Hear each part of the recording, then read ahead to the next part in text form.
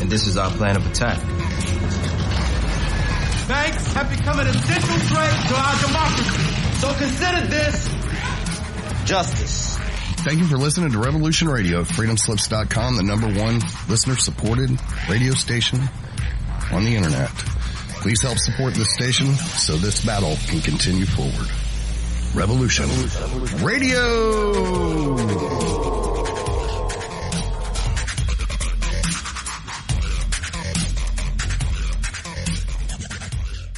Extend your life with Extendovite. When your doctor tells you you have bad cholesterol or blockages in the arteries, what do? When diet and exercise is not enough, we try medications and hope for the best. For the last 2 decades, I have been telling people about a natural method to help solve these problems and more. Extendovite can help maintain cardiovascular health and lower blood lipid levels in adults. The 7 herbs in Extendovite are known to work together synergistically to get the results we hope for. There are many testimonials on Extendovite's effect on circulatory-related ailments. Get Extendovite today to start your journey back to a healthier life. To order, call 1-877-928-8822 or visit heartdrop.com or see us on amazon.com. Extend your life with Extendovite. The opinions expressed on this radio station, its programs, and its website by the hosts, guests, and call-in listeners or chatters are solely the opinions of the original source who expressed them. They do not necessarily represent the opinions of Revolution Radio and freedomslips.com, its staff, or affiliates. You're listening to Revolution Radio, freedomslips.com, 100% listener-supported radio, and now we return you to your host.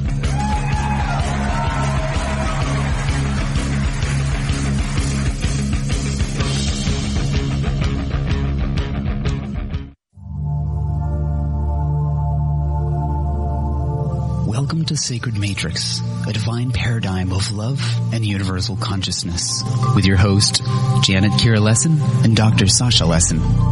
Together we transform the world. And now, here are your hosts, Janet Kira and Dr. Sasha Lessin.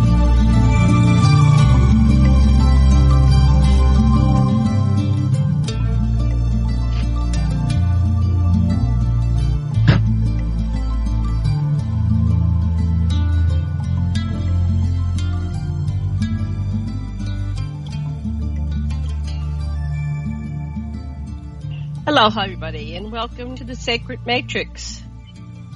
Ooh, and I got lots of feedback. Hold on, let me adjust something. Okay, there we go. And I'm your host, Janet Kira Lessin, with my co-host, Dr. Sasha Alex Lessin, producer Thomas Becker. And we're doing a roundtable tonight with Dan Cooper and Karen Christine Patrick. And we haven't had Karen on for a while, so welcome back, Karen. And Dan's been a semi-regular with us every couple of weeks.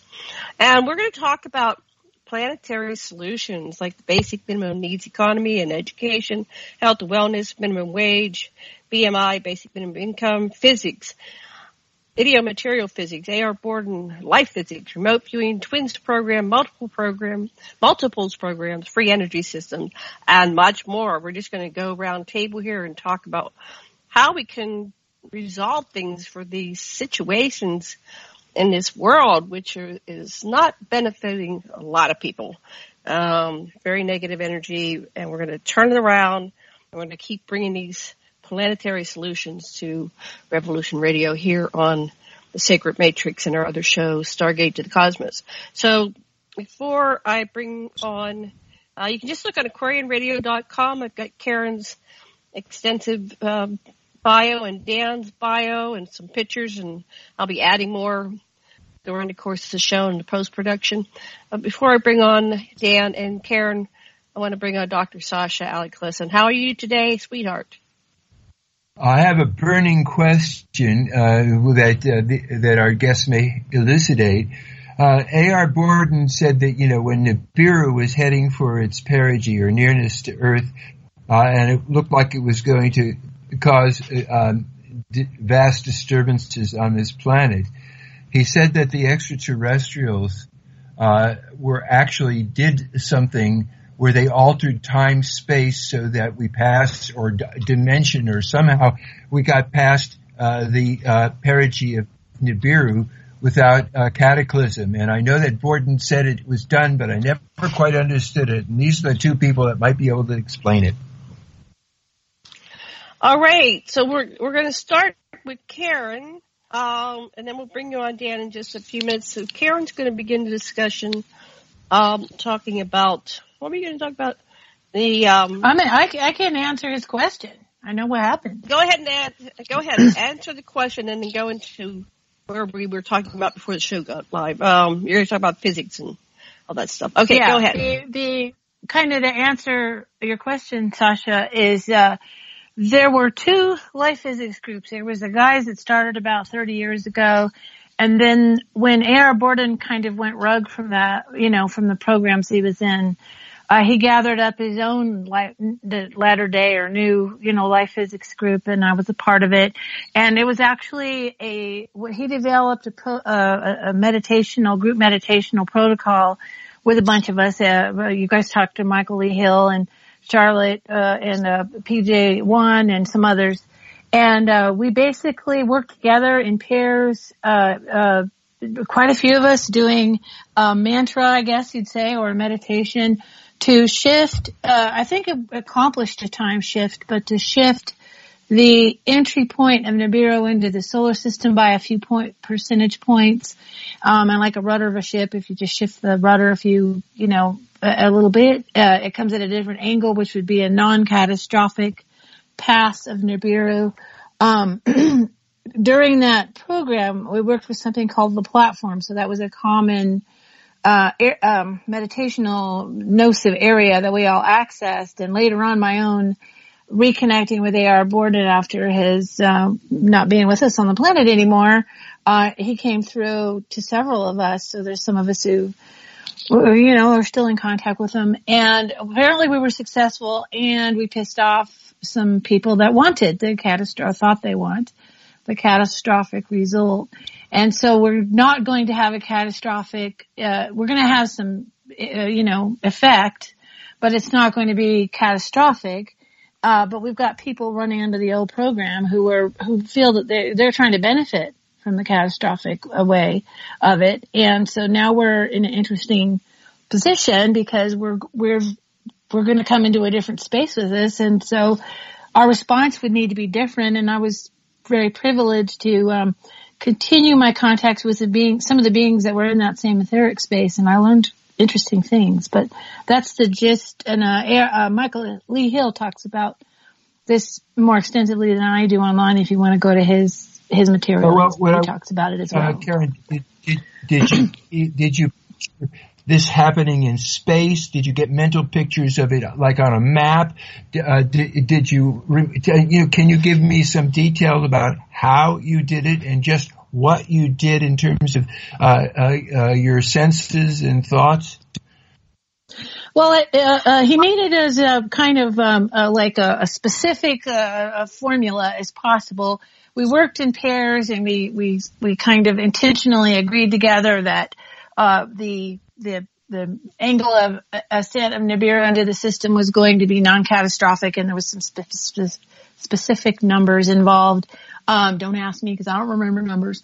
And then for me, I'd hang up the phone with the person I was partnered with, and then what would happen is I would continue to stay in the space. I would continue to stay in that space, and I connected with other beings myself personally who kind of started telling me more of what was kind of going on to make that happen. And so I got some impressions and downloads and mostly pictures. I had one set of beings, I kid you not, they look exactly like the blue gods and goddesses from like if you were going to an Indian restaurant and you see them and they're on a poster and they look blue, they look just like that. Mm-hmm. And they had those quixotic kind of looks on their faces, and they kind of showed me that in a sense, the mechanisms that was going to be done to make this happen was not to necessarily move a planet per se, was to move our like collective awareness into a different timeline.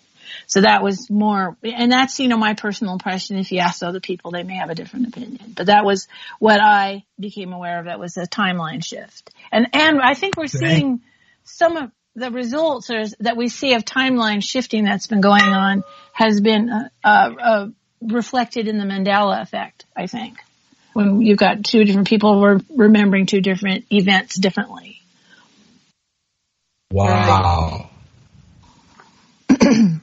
I always remember the wrong one. So whatever's current, I'm always the wrong one on that, So, Berenstain Bears, how many people were in the limo when Kennedy was shot, whatever the current one is, I'm always the wrong one. So I must be from that other timeline, apparently. Yes, you are. I can. And that sounds magical. That's magical. So then let's have Dan chime in. So Dan, you have some specific questions for Karen? Nibru did a time phase shift. The physics of it, whether it did it alone or the people, inhabitants there, in cooperation with the planet. Planet's alive. Every planet has an entity. It's that every planet is alive. It has an entity.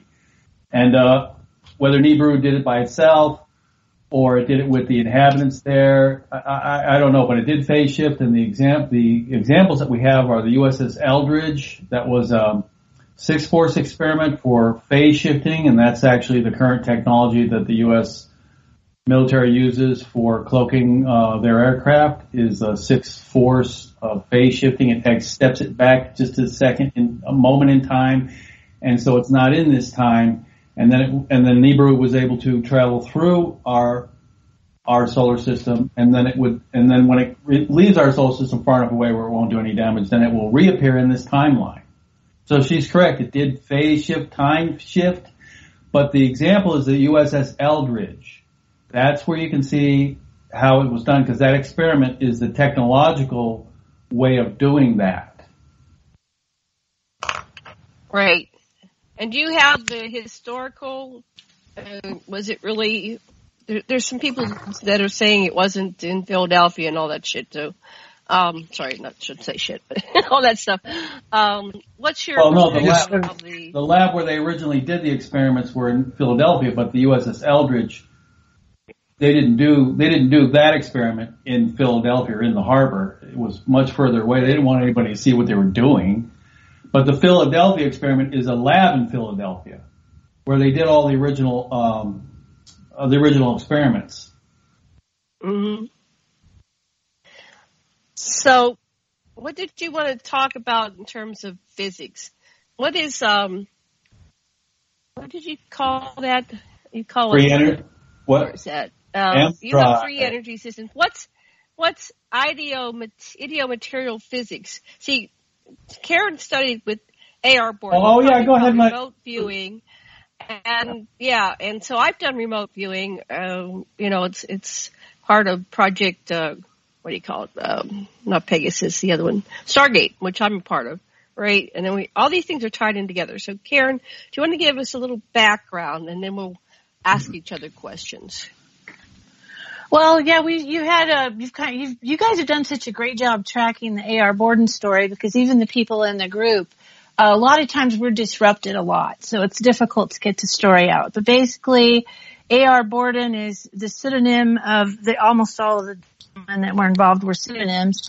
It was a project that utilizes physicists that were open to the idea of like the quantum hologram type theories, and then they used probably people would be familiar with the concept remote viewers, but they didn't actually use those words, because the remote viewing is like just, okay, I'm going to go look over there. It's not that type of protocol and everything about that. I say remote viewers, and I think they know what I'm talking about. It's not the same thing, because they developed their own language in the idiomaterial physics, which is what they eventually call this type of physics, it's basically the idea that ideas and thought, ideo part, is what underlies material reality rather than particles. It's thought and ideas and energy. And so they were trying to come up with a new terminology, and that's where Bordon and the older guys, who's everybody, is the terminology so different. But that's the kind of the, we have a group called the Writers of Bordon on Facebook. Oh, hey, we're still up and running. I'm always amazed. You could come and we, in the file section, we have a lot. When Bordon left us, and that's a whole story, the group who still had, he threw out documents, kind of willy-nilly, whoever got interested. So we all had a different set of documents. So in the Writings of A.R. Bordon Facebook group is where we put as many as we all had, and tried to update versions. That was, as much as we could. We all put all those documents in the file section in there. So if anybody's interested in, the files on this, it's in that group. And we also keep them on our own in case, you know how things are on Facebook. And so basically, they used, ENS, extension neurosensing, which is their terminology for what they're doing. It's not exactly remote viewing. So I'm sitting in my chair and I'm going to go try to find a missile base in the old USSR or something. It's more like you're taking a part of your consciousness and inserting it into, or you're going out into different realms and, multi-dimensional places and etheric spaces and space and time and whatever. It's much more to it. And you kind of try to be there as much as you can and then give a report back of what you're seeing. And so they used what they call nociv. So a person is a nociv. They know things, right? And they call them nocivs, and they use them to map this, reality structure that they were looking at and figure it out. And so you were one of those people. I was that's a whole story.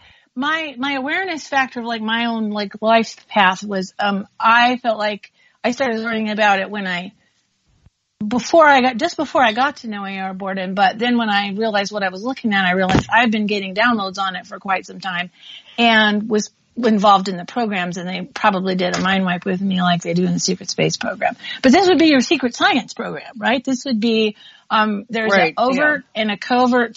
Yeah, there's an overt and a covert. And now I got to say a third one, overt, science, technology, etc. There's a covert science and technology. There's also ET, non-human, overt and covert technology and science. And so this is, believe you me, I have good evidence that the government, of course, was studying all of this stuff, but then they would have the overt program say, oh, no, we didn't, and put us down and say that's not real science and all that. So all this stuff starts to make sense when you listen to whistleblowers. If you know that there is a overt, covert science, technology, and government, then it makes sense. Yes. Karen, if I may. Karen, sure. What did you see when you did? Wait, people talking at once. Stop. People talking at once. Karen, when you did the equivalent, I haven't held on to the term, of remote viewing, but you're there and you're nosising. What did you gnosis on Nibiru? I'm terribly interested in just what you sensed and knew on Nibiru. I was less like on there. I think a good person to talk to on Nibiru things would be Charlotte. She did quite a bit more on Nibiru itself.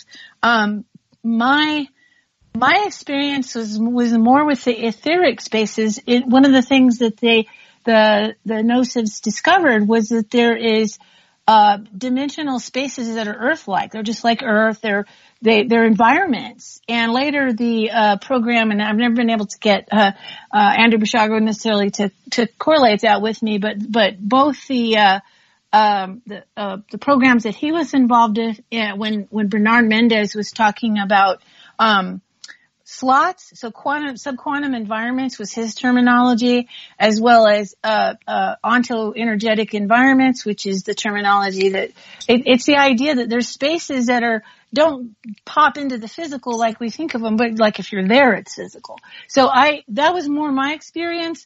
As far as like the Anunnaki and the Nibiru, excuse me, part of it, was I had communications, particularly with an Anunnaki ancestor who guided me through trying to understand what was going on with that. So I don't have that personal experience, but I have that awareness that, yeah, the Nibiru is a kind of a pain in the butt when it comes to the solar system. It's caused many, many problems, but I think in your material I've discovered it depends on, which time. Sometimes it's more catastrophic than others, I think. And that probably depends on the orbit, a considerable amount. Right. Is it two ways that when you get them, they get you at the same time? It can happen. It sort of depends on if I'm looking at a historical record. The other thing that I would add is that our internet mirrors and a sort of an extranet. So there's a common historical, I don't know what you call it. It's like you could say Akashic record, but basically there is an internet, an extranet, what do you want to call it, of what one of my being friends called the history. So it's like kind of what really happened. So sometimes there's an individual intelligence communication base to it. Sometimes it's literally like reading a file or watching a video. Or I've watched etheric videos. It's a trip because they are third dimensional and holographic. And one time a being that sounds just like Ben Stein was saying, our solar system has 10 planets, that kind of stuff. So it can be funny, and enlightening. But I think you can definitely say of the live physics group contactees, almost all of them were Anunnaki contactees. 2-man, because that was also A.R. Bordon's experience. He was abducted with his father by a craft in Brazil, and he himself was an Anunnaki contactee and experiencer and abductee. Mm-hmm. Thank you. Wow. Thank you. Dan, did you have some questions or feedback or comments? Yeah, the remote viewing was that remote viewing level is PSYOPs. They're very advanced. But the remote viewing that they taught us, the Apache warriors taught us the remote viewing, and you're all familiar with that because you've actually seen it in many movies, where the shaman would take over a hawk and then be able to see through its eyes. They were our drones. Yes. We could do that. They taught us how to do that from very early on, and we were really good at it. But we were also able to do that with rabbits. If we wanted to hear long distance, we could enter a rabbit and then hear long distances. And if we wanted to feel the ground, if anybody was coming rolling on the ground from we wanted to feel the vibrations of the ground, we would go into a snake.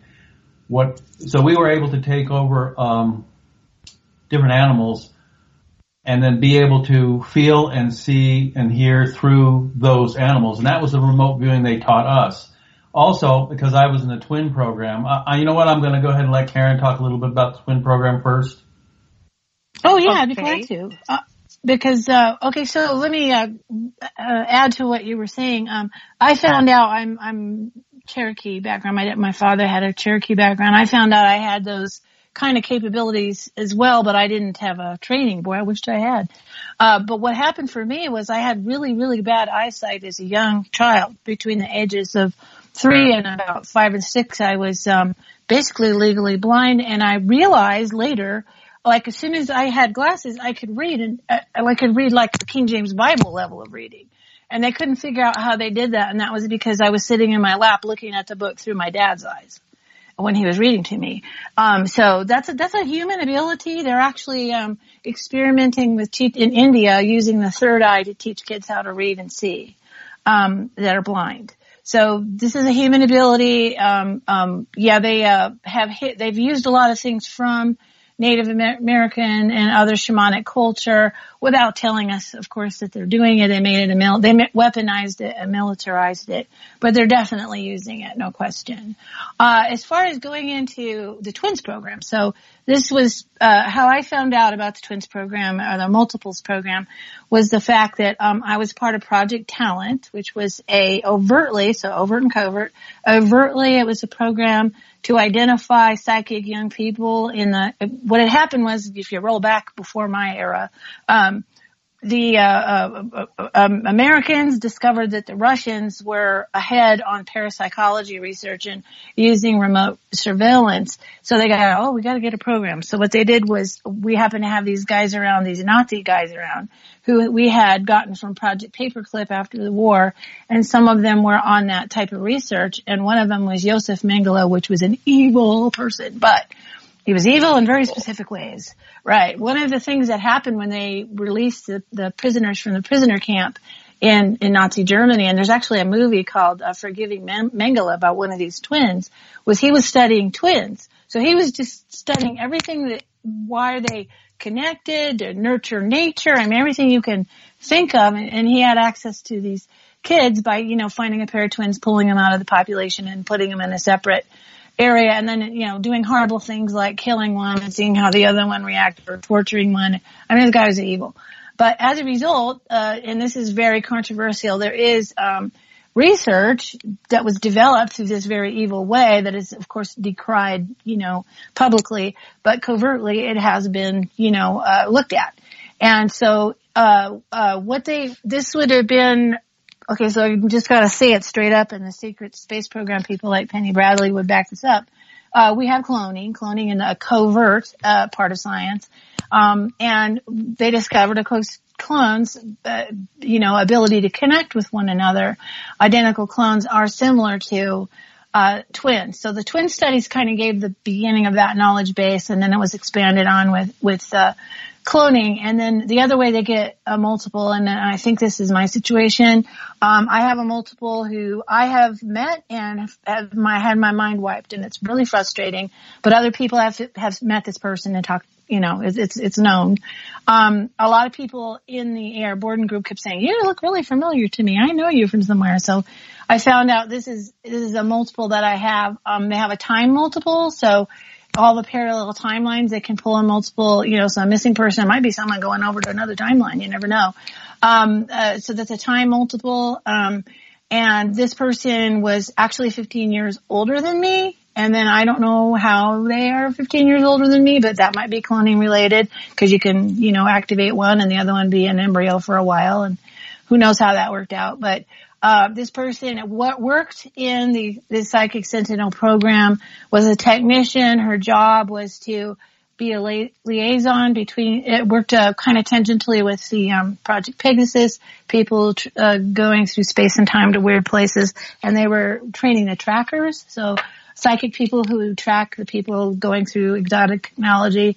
So when I realized what she did for a living, I realized I could do her job, because I had a background in computer science and databases, and I also was a psychic. So I found out, I have exactly the same skill set, and like a salmon or something, it was centered out in New Mexico. I came back to New Mexico. I felt very drawn to come here, and I think she was very curious about that. So she came to visit me in New Mexico, and my two family members here with me remember her, but I don't. So there's a lot of high weirdness to that. But basically the same principles of the twin study and the multiple study is also true for time twins and cloning technology as well in the secret space programs and the secret psychic programs. So there's different branches of the secret program, and some of them are the technicians and the scientists and do something besides fly a ship or something. So Dan, what do you add to that? Yeah, that's all correct. Again, she's in PSYOPs, and that's very, very advanced. The twin program that I was in was Super Soldier twin program that I was in. My brother and I, we still live together. My twin brother, my identical twin brother. And the purpose of our level of capability to communicate with each other telepathically, it's more than that. When we're running through the rocks full speed chasing reptilians, or any other species that's running through the rocks like the Apache, there's one team we would lead a team of 16. They would lead one line of 8, and I would lead the other line of 8. And so I would know exactly what he was going to do. He was the leader. He was the sergeant. I was the corporal or airman, but nobody knows what that rank is. Anyway, so if he was going to make a move, it happened so quickly that it's not possible to, if I made the move after he made the move, then it wouldn't work because the lines wouldn't be even, and we wouldn't be able to surround the opposition, the people we were trying to capture. I had to make the move instantaneously, and the only way I could actually do that was to have a psychic connection to know what he was going to do before he did it. And it worked. It worked very well. And we played on this timeline, and we played water polo together. We were national champions together. We played water polo together, and the same thing would happen. I would know where he was going to be before he was there, and then I would throw him the ball where he was going to be, which is why we never lost a game, because we had this connection. So I know of how it was used in the Super Soldier program that we were in, and I know how it was used. Well, we used it on this timeline, so I have corroboration on this timeline for it, plus my brother can tell you too. That's how we used to play water polo. But that's the thing, see, if it's a communication, with radio, then there's a delay. Even, no matter how fast the radio is, there's a delay. And if it's a communication telepathically, there's a delay. There can't be a delay. Both teams of 8, half teams, we were a team of 16. Both teams have to be running parallel to each other, and they can't be one behind the other. And the only way that's possible is if there's twins leading each side. Yeah, you're being bioresonant with each other, so you're literally syncing in parallel processing together. I know what he was going to do before he did it. That was the twin program's objective, and they achieved it. Yes, it worked. Oh yeah. And so much so that as they developed the secret space program further on, they started using that capability in other aspects. And also, so I think, like, since I don't have a conscious, like a frontwards memory of this, is that if you were going to try to find somebody who was transported where they shouldn't be, the reason why you'd be able to find them, and you're trying to find an energy signature coordinate. So what Andrew Bushago was the one who corroborated all of this, because he was the one who also met the person that was my multiple, and worked with her in the Project Pegasus. Was they asked questions about your senses. So it was like, what was your favorite food? And the more of that kind of data, the energy signature data that you got, the easier it was to track somebody if you were not a multiple. It was a hell of a lot easier if you were a multiple, if you were trying to find somebody in time and space. So this connection, this resonant connection, pre-moment, there's a pre-moment aspect. So you were talking, you knew before, before something happens, there's kind of a pre-moment awareness, or precognitive pre-moment awareness. Then basically, you would be able to sync up with that moment, with that mind, with that energy signature. The more of that information that you had, what kind of food do you like? What's your favorite smell? What's your all those tactile kind of things, builds an energy signature profile that made it easier for the trackers to track, as we had all these different programs, because they started using teleportation so much, pretty much jump room technology so much for so much of it, that they really did need to have a tracking system in case, they got a number wrong or something. So yeah, exactly. Wow. Pretty cool, right, Sasha? Pretty cool, huh? Way cool. Oh, I was going to say, kind of makes me mad too, because, of course, in this iteration, they blocked a lot of that out for me. I mean, I think, that was what I realized when I discovered my multiple. Her name is Dr. Karen Rose, and she looks just like me, just a little older, and she's retired, and I believe she lives in New Mexico, Albuquerque area. That's why she came to visit me when I lived near Albuquerque. Is I'm a little frustrated with it, but I think the reason why I know a lot of the things that I know now was partially being used in the program, but some of it is I'm tapping into her memory. And as a result, because she had access to the database of a lot of things, galactic history and things like that, I can just go read that information set on my own. So, it's like I'm kind of grateful in a way that I do know about her, because now I know why I know so much about the program without necessarily remember being in it, unless I also did 20 and back type stuff with me as well. All right. And Dan was in the 20 back. I just wanted to add that the Grant Cameron, I saw him a few years ago at a conference, and he said that the reason why you can't shoot down the ET craft is because of that. They know before we think the thought about shooting them down, so they already have anticipated it and moved away from the possibility that they can be shot down. So we're becoming aware of these systems. Dan was in the 20 and Back program, and Karen doesn't really know your full story. Do you want to share a little bit with her so she can catch up on who you are, Dan? Oh, I'm sorry, Karen. We should have started there. Sasha's questions were really great because he knows that you're real familiar with these things, and that's why Sasha's wanting to hear so much from you, because Karen's experiences are correct. She's not faking anything. No. No. She was high-level PsyOps. Sorry, and they do wipe your mind, and it's very frustrating. And if you get some of your memories back, you're very lucky, and it's very frustrating because you want to remember, but you can't. Sometimes I'll actually go back and erase again. But okay, my program. In 1952, I was genetically engineered by Japanese scientists. The Japanese genetic engineers were working with, they learned genetic engineering from the Roswell Greys. We call them the Roswell Greys, the little short ones. There are different Greys. The Roswell Greys are the ones we're talking about. They're the ones that taught us genetic engineering. They taught the Japanese and the Nazis in 1929. And then from 1929 to 52, the Japanese geneticists had perfected the process. And so when the United States the treaty wasn't until 57, but the ceasefire was in 52 with the United States and the Nazis, and of course with Japan. And that's when the technology, that particular genetic engineering technology, was shared. And I was genetically engineered by Japanese specifically to be a sword fighter. We both were. Well, no, actually my brother David wasn't. His specialty was tracking and small arms and other things. My specialty was sword fighting. That was my specialty. But we were taught by the best Japanese instructors I was taught by the best Japanese instructors and the best Shaolin instructors on how to fight with swords, specifically for dueling purposes in the realms where people in the warrior cultures where that was the way that they resolved their conflicts, by dueling with swords. Should I go further, Karen? Hello? Oh, no, I'm keep going. Sorry, I'm keep going. I'm muting, so I'm listening. Keep going. I hadn't heard all this. No, I want to, okay, so we were, you're genetically engineered to have a little smarter. By the time they got to 52, from 29 to 52, they made a lot of mistakes. But by the time they got to 52, they realized that if they make you too smart, you'll go con on everybody.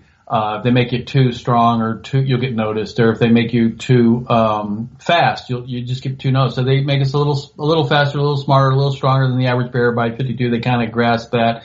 So that when you go into the program, the technology, what takes over, we had robotic suits and implants and nanites and stuff like that. Not a lot. We weren't all AI, just a little bit. Especially our team. We were mostly they didn't really want our team to have the enhancements because we would compete against species that had the enhancements, and they wanted us to be able to defeat them with natural abilities. So that was we were kept away from the enhancements, and it worked. We're actually like you've seen Star Wars, where the Jedi fight the drones and they always succeed because the drones are always slower. It's the same thing. Whenever you put too many enhancements into a species, it makes them a lot slower and a lot less capable, even though they think they're more capable, but they're not in battle, not in a duel.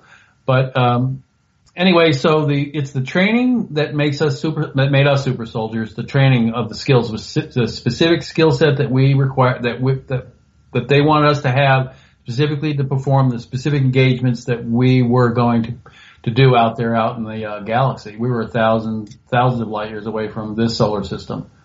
We traveled with Darkfleet. We traveled with the Nazis, and the Nazis traveled with the Dracos, and that's Darkfleet. We traveled with that group. My commanders were my two commanding officers. I actually got to meet them, and I actually got to compete with them in the New York Athletic Club men's team. When I was 16 and 17, I was competing with my two commanding officers. They were on our team, on the New York Athletic Club team, Hans and Berner, the colonel and lieutenant colonel, Nazi SS officers, and they said we're Nazi SS officers. Even in this timeline, of course, we never thought anything about it. We didn't know that they were grooming us to getting us close to our commanders before we actually were deployed at 17 and a half. I was deployed from the New York Athletic Club. I went to water polo practice and I got deployed. When I came back, I came right back into that water polo practice with Hans and Werner. Yeah. Okay. Oh yeah, let me kind of add to that. So my birth year is 1962. So I was now becoming aware with you and Penny Bradley and others who was the ones born in the 50s earlier. By the time they get to 61, they're cooking with gas on a lot of the enhancements. The Nazi involvement for me was actually in this current iteration. My parents were involved in a political, kind of a right-wing political group that discussed all kinds of strange covert stuff. So I'm a second generation, which is called conspiracy theorists. And, we had a gentleman, who was a Nazi, neo-Nazi or whatever you want to call it, a Nazi party member who was in our group coming to the groups. And then there was, when I started testing and the testing was starting to show in the program in Project Talent, they were trying to gather up, outliers. My testing came up and one of the women who worked in the office of the private or the public school I was in, they were discussing me. They were trying to figure out what to do with me because the wife of this Nazi guy worked in the office. And so I was brought in, I pinged on their sort of tests that they had. And I was brought in for a full psych eval and I finally remember the hypnosis and some other things that happened, work with Zenner cards and different things. And, they were trying to decide what to do with me and my parents were getting upset about what I was telling them, what little I was telling them. And they decided to pull me out of the public school. So there was a kidnap attempt but there was like an intervention. So the ETs were not letting me be brought in that way. I was intervened with, off and on and with just question marks because like, what the heck, what is that? But I came up I kept screening into the Project Talent screening that they did. So whenever they did the achievement test, I came up with a high score every time. So they would like, who is this girl? And there was two kidnap attempts. There was one when I was 7 and there was another one when I was 13. So I've been I don't know. It's been more murky for me, kind of to add to it. I was put in a religious cult and it was a religious cult that was connected to the military industrial complex.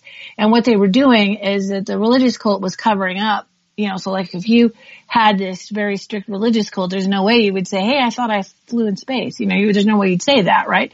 So it was part of the mind control program, and I've now since found people in that exact same program.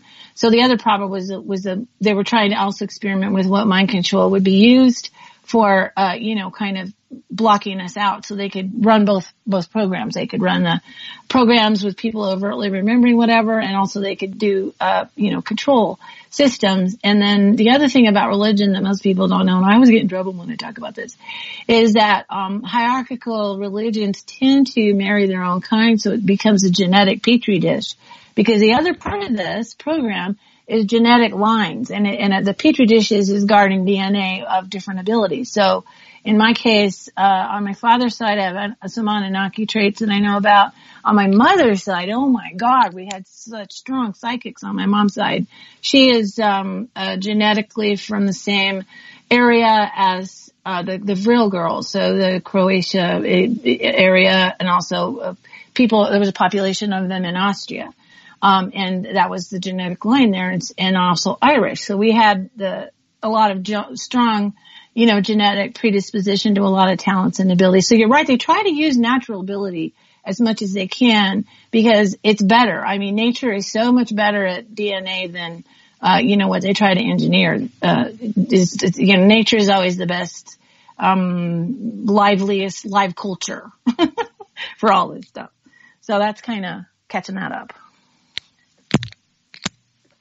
Awesome. And I'm telling you, it's all correct. Oh, thank you. I tried to do my homework. Once I was, kind of deprogramming all this, I tried to do my homework because like you were talking about proving, having proof. I mean, like you're going to try to get proof of this, right? I tried to do as much research as I could to find out, not so much proof. I think the key to this is proof is in the pattern. If you have 2 people, 3 people, 10 people, 12 people, all saying something really outlandish, you might be able to dismiss the one.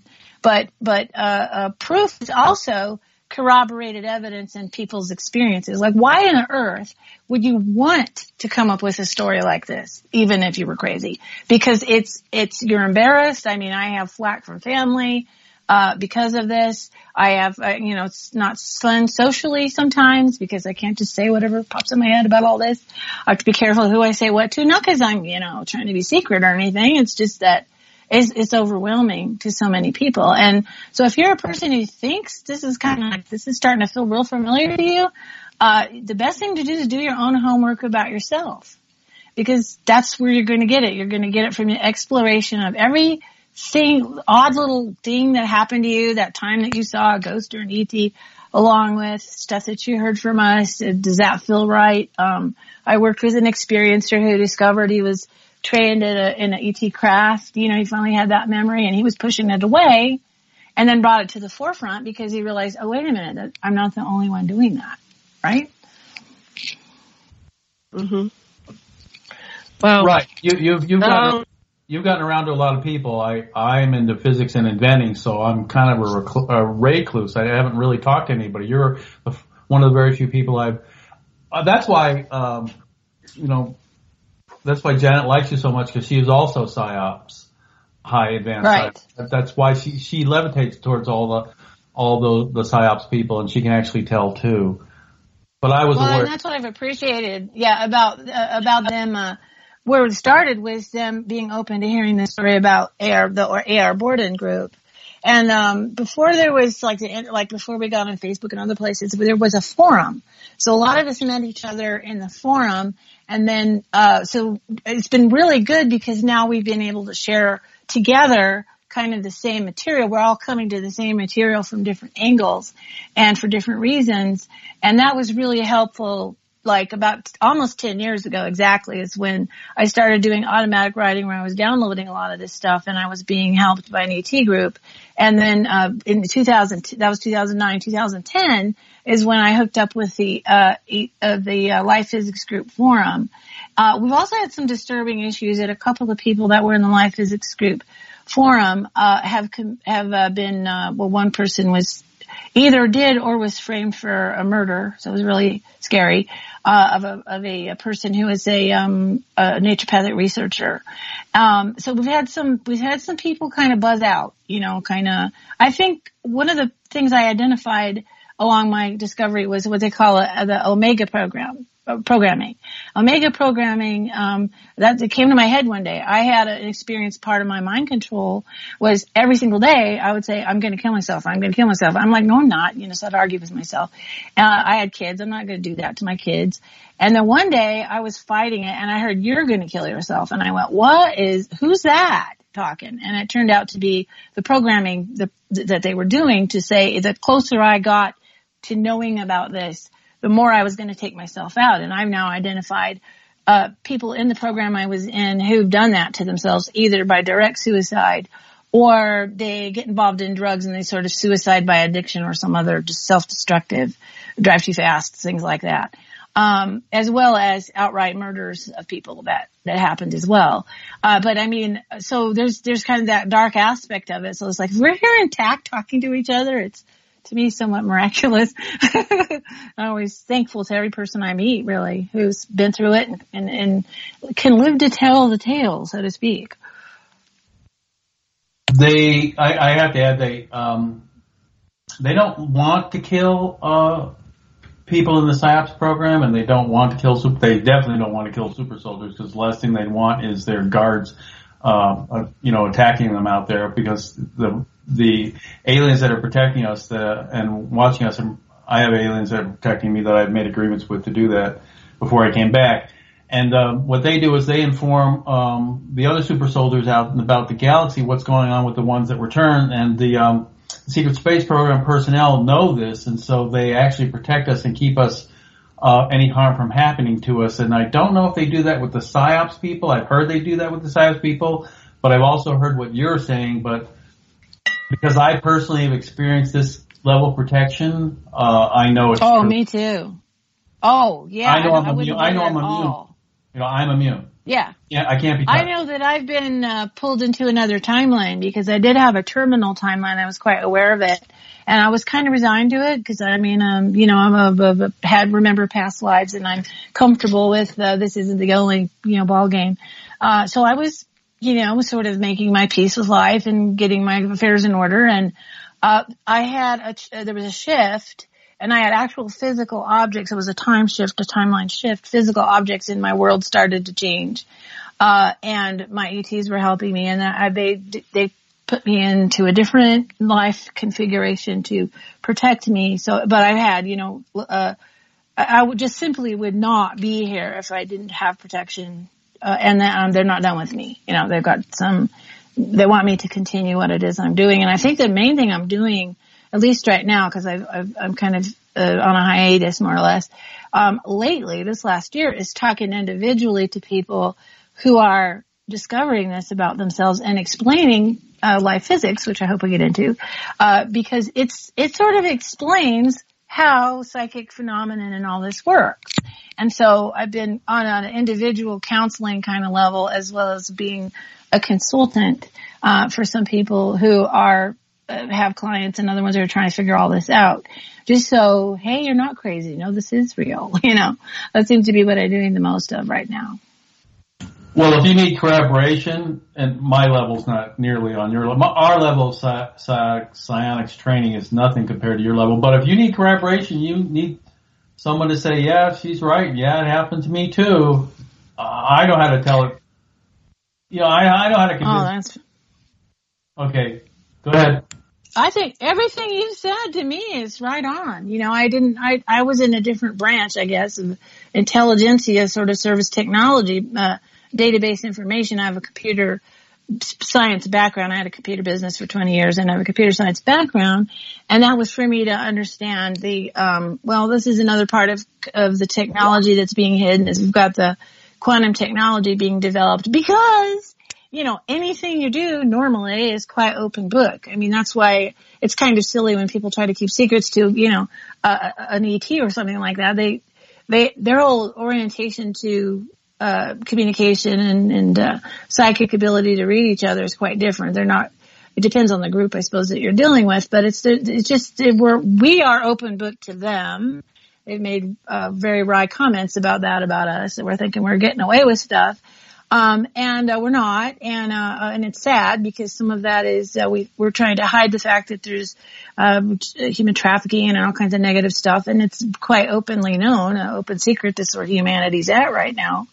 And these guys that weaponize this technology, they think they're pulling a fast one, and I think some of the higher ups obviously know they're being monitored, the watchers are watched, right?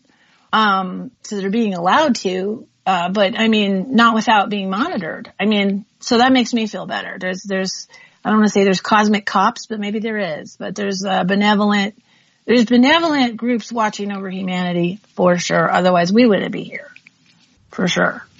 Yeah, and in my 20 and back, I actually made arrangements with more advanced species than the Draco in order to help me out, give me some of my memories back, protect me when I came back. So I did things for them when I was out there in order to get their protection when I was here. Now that happened with a lot of warrior races because that's where I was stationed. I was stationed on a ship, a cruiser, and almost all my 20 and back was on a cruiser. So when we went into warrior realms where there might be anywhere between 200 to 1,000 or more solar systems that are part of the realm of that particular warrior race, then we got rid of all of our officers because all of the U.S. officers, they weren't warriors and they weren't welcome in the realm. So when we were in the realm doing our service, we didn't have our anchors with us, and we were able to make agreements. I was able to because I had won a lot of high level tournaments in those realms.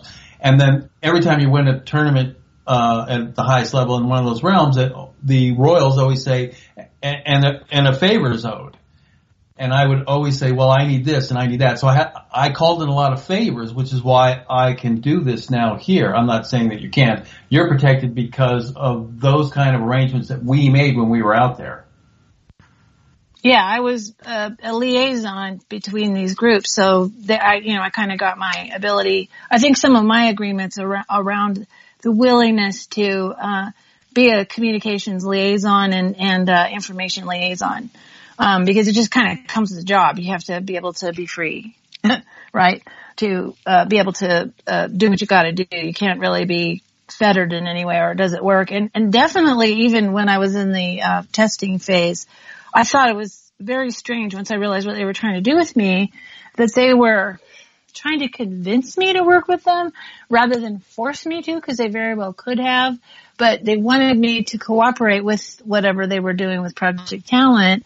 And I thought that was really weird being a kid. You're always told what to do all the time. I'm a little kid. How come you're like trying to, be nice to me and all that, and convince me to be involved? And it was because of, I kind of had that baseline one of the things that I found out, at one point was that I had clearance at like you said, high level clearances and permissions and connections and agreements that kind of came with the job. You definitely, if you got somebody working on your technology or computer, you're going to give them your password. You might as well have somebody who knows how to be discreet. So I think that's how it worked for me. I think it feels that way. Okay, we have a break coming on, Janet. Janet, hello. Did we lose Janet? Can you hear me? Yes, I'm here. I can. Can you hear me? We have a break coming on. Did you want to say something before the break? Yes, I wanted to say we have a break coming up. You can hear me, right? Okay. Yeah. And Sasha has to speak more because he's being too quiet. But Sasha. No, I want to hear Sasha, yeah.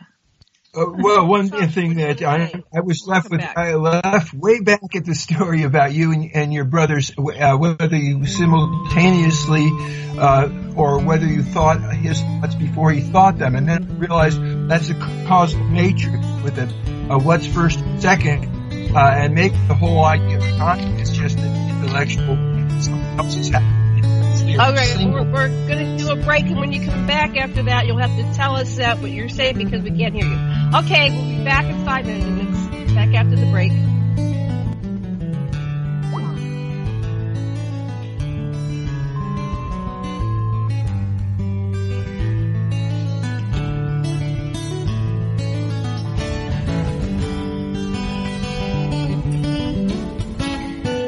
Listen to Revolution Radio at freedomslips.com, and we'll be right back after this message.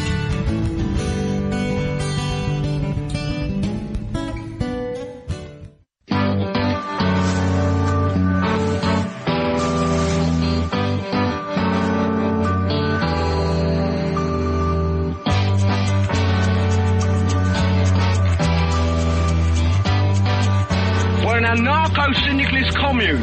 We take it in turns to act as a sort of executive officer for the week. Yes. But all the decisions of that officer have to be ratified at a special bi-weekly meeting. Yes, I see. By a simple majority in the case of purely internal affairs. Be quiet. But by a 2/3 majority in the case of more... Be quiet. I order you to be quiet. Look, you stupid bastard, you've got no arms left. Yes, I have. Look! Just a flesh wound. I don't believe I've seen such a display of courage, skill, nerve, grace, and stupidity. I'll do you for that. Oh, what? Come here. What are you going to do, bleed on me? I'm invincible. You're a loony. The Black Knight always triumphs. Roundtable Live, Monday through Friday, 1 a.m. till 4 a.m. Eastern Time. Bring your mind, bring your ideas, bring your voice. King Arthur had nothing on us here at Revolution Radio, freedomslips.com. Enjoy your extra big-ass fries. You didn't give me no fries. I got an empty box. Would you like another? Extra big-ass fries. I said I didn't get any. Thank you. Your account has been charged. Your balance is 0. Please come back when you can afford to make a purchase. No. I'm sorry you're having trouble. trouble. Come on. My kids are starving.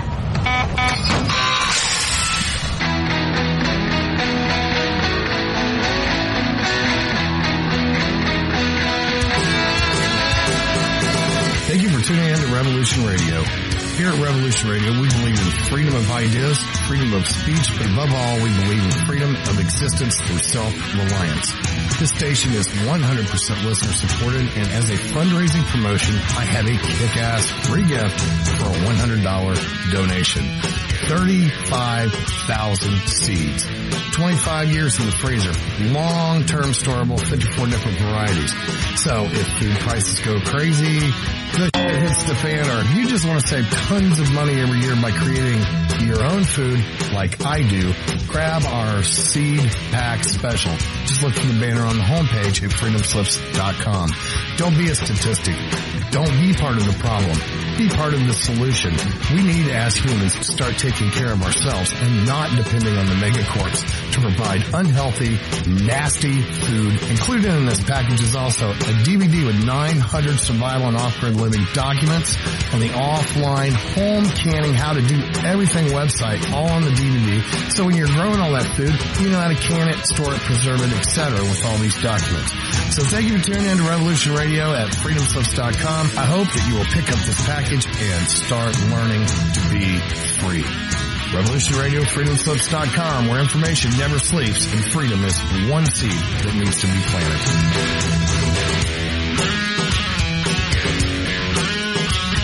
What we do in life, it goes in eternity.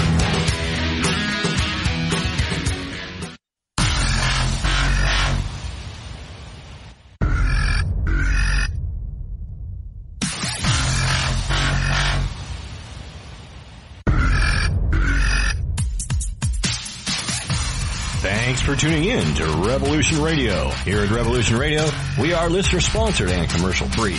But there still are bills to pay. In order to raise some needed funds to cover the cost, our station is offering a silver special. In the continental United States for a $60 donation, or in Alaska, Hawaii, or Canada for a $70 donation, we will send you an uncirculated 2018 1-ounce pure silver Eagle. The $70 donation, the extra 10 is to cover shipping, by the way, outside of the continental United States. When making the donation, you must put Silver Eagle promo in the notes on the donation. And thank you for tuning in to Revolution Radio at revolution.radio and freedomslips.com. Without you, there is no us. Revolution Radio, where information never sleeps.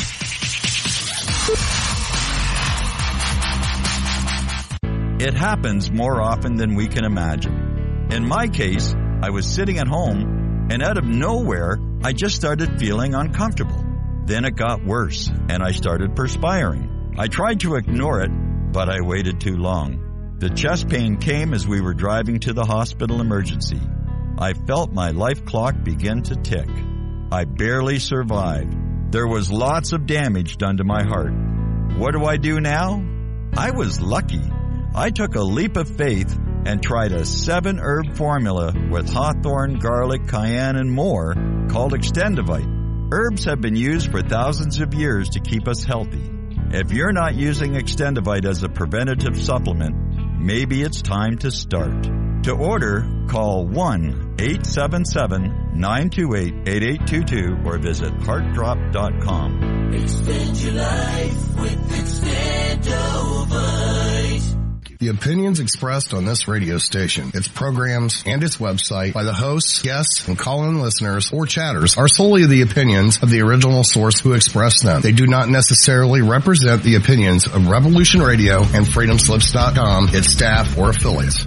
You're listening to Revolution Radio, freedomslips.com, 100% listener-supported radio, and now we return you to your host.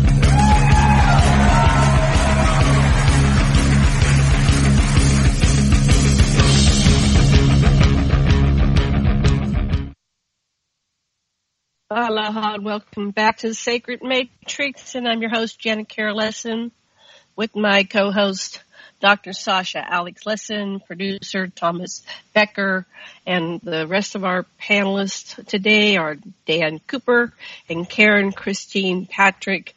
We're talking about all kinds of things in the secret space program, the secret programs, and AR Bordon and physics, and we got to talk about life physics in the second hour. But before we get back to this show, I'd like to remind everybody to please go to that donation button on revolution.radio and make a donation, because we really, really, really need your donations to keep these programs on the air. And I think you like them because you're joining us today. And I'm going to sneeze. Thomas, what's our fundraising? I'm going to sneeze here. Go ahead. We need 2550, and we've got 2106. That leaves $444 to go. And we have, 4 days, 5 days, something like that, right? Yeah. So get over there. Make the donation, please, please. Okay, so Dr. Lessin, Sasha. Yes. Yes, I had this second hour. Right. Yes, during the break, I got plugged into this statement that Dan, that you made, that you didn't want to hang out, or you didn't feel friendly toward, and neither did your brother, toward the reptilian officers, and that you, both of you, didn't want to get promoted too high, and so that left me with two questions. What happened to guys that get promoted too high, and why didn't you like the officers? Well, you're 1,000 light years away when you finally realize that you're working for the Draco. They don't tell you right away. You don't find out till about 3 or 4 months into the program. You don't really find out you're really under the Draco. And the Draco commanders would start commanding missions directly, and they're not very nice, and they're really overbearing, and we didn't like them right off. And I actually refused orders. They ordered me to kill a bunch of civilians, and I said, no, I'm not going to do that. You want to do executions, you get someone else. I'm a super soldier. I don't do that. And then I got called up on a court martial, and I'm not going to go into the details because that's a really long story, and it's a good story because it was a very quintessential moment in my career. It was why I decided to go ahead and go through with the 20-year and back. But that's a really long story. No, we didn't want to get promoted because they weren't going to promote us. We were a team of 16, and that was what we were going to do for 20 years, and it was never going to be any different. So there was no reason to take any higher rank than what you needed for command of the team. And we were both my brother was first in command. We tossed a coin on that one. I didn't want to be in command. He didn't want to be in command of the team, so we tossed a coin on that one. So he took tech sergeant, and I took airman. And that was it. And we refused any ranks past that. Sometimes they give you, more sergeant stripes or more, first tech, airman first class, or, they'd offer you higher ranks, but it wasn't necessary to command the team. We didn't need any more rank than we had, and we always refused it. We'd always turn it down. They gave us 5/16 stars we get the Medal of Honor your first year. Everybody does. It's in the program because they put you in these crazy engagements. You're coming out with a Medal of Honor or you're dead, So you always get the Medal of Honor your first year. We had the Air Force Medals of Honor. And then every year they would give us a 5/16 star, even though we earned that almost every mission. They would give us one every year. So we both, I think I retired with 21 and David with 21. They always kept us the same because they didn't want us to get mad at each other. 21, do you know what a 5/16 same as a Medal of Honor, 5/16 star? Go ahead, Sasha. Yeah. I don't know what that is. Look it up. It's 5/16 star. Uh-huh. Okay. Google it. Janet's got the computer. He wants you to look it up, Jan. I will. I'll look it up. I'll put one on the site. 5/16 star. And so what does that mean again? That means you did that's a certain honor. No. You can only get one Medal of Honor, but anytime you've done the same kind of thing, they give you a 5/16 star. So it's the equivalent of a Medal of Honor, but because you can only get one Medal of Honor, they start giving you 5/16 stars after that. And you'll notice I don't know if it's still posted, but you'll notice that Congress has allowed 26 of them. And the only reason Congress has allowed 26 of them is because someone's earned 26. Wow. So how do you fit them all on your uniform? Well, you only wear a uniform. You can see the ribbons. Go look at the ribbons. I had 21. You'll see the ribbons. Air Force. Okay, I'll go look it up. Look it I'll up. look that up. Okay. Yeah, that's what you were asking. I'll go. But it's only for ceremony. I'll go look it up. Oh, for ceremony, right. So it shows that you've done a lot. You've served to the highest. So you never have all those. You never became friends. You never hung out with. You never became friends with your officers. And neither did the other guys, if I got you right. Oh no, they don't allow officers are not allowed to associate with non-coms or lower ranks. They just don't do it. It's very strict in the Nazi ranking system, and of course that's where we were. We were traveling with the Nazis. Our direct commanders were two Nazis. Hans was the lieutenant colonel. Werner was the colonel. We knew them because we played water polo with them. But when we were in on the 20 and back, they never talked to us. Only orders, and that's it. Gotcha. So you stopped having the friendly relations you had when you were playing water polo. It became more rigid and constrained.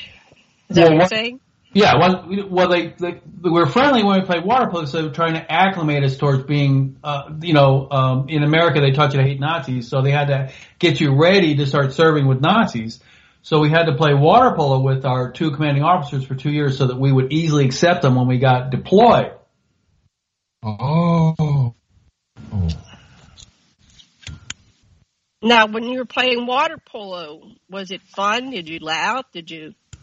We won every game. I was 16 playing on the New York Athletic Club men's first team in international tournaments. We won every game.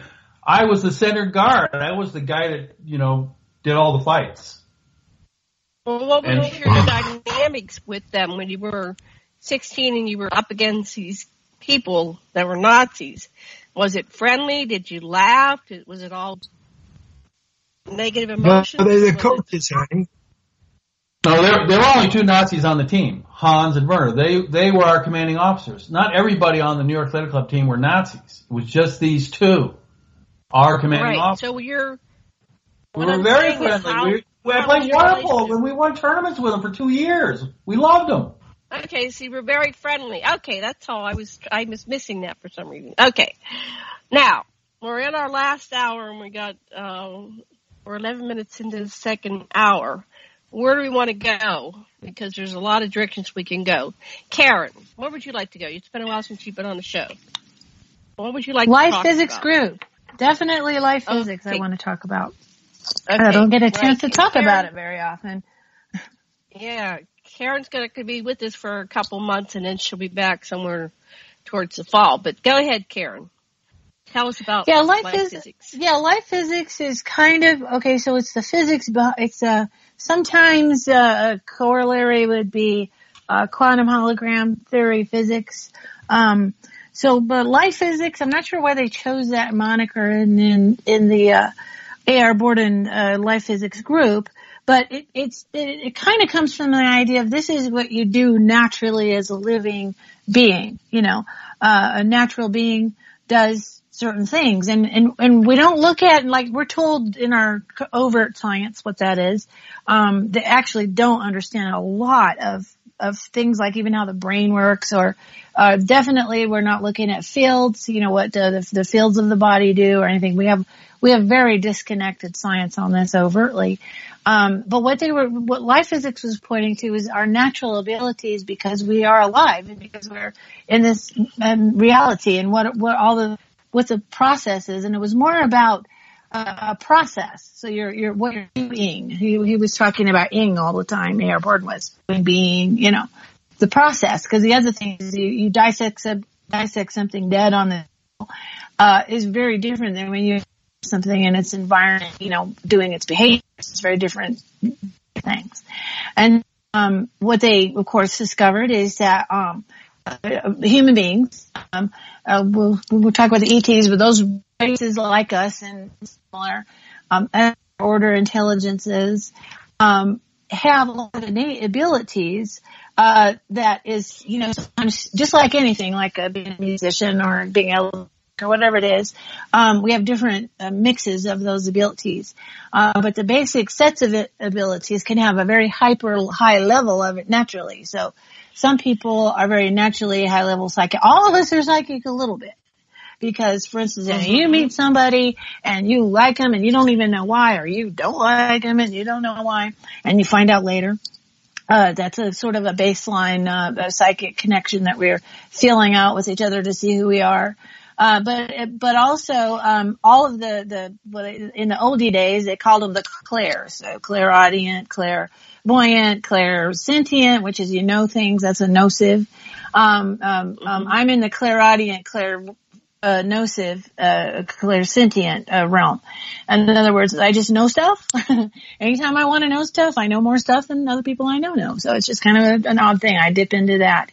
What it is, a lot of times, I'm reading the information field around an object.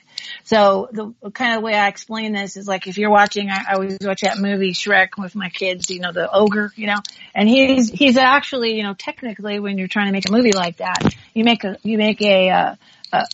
construct that's that character and you render that with mathematics.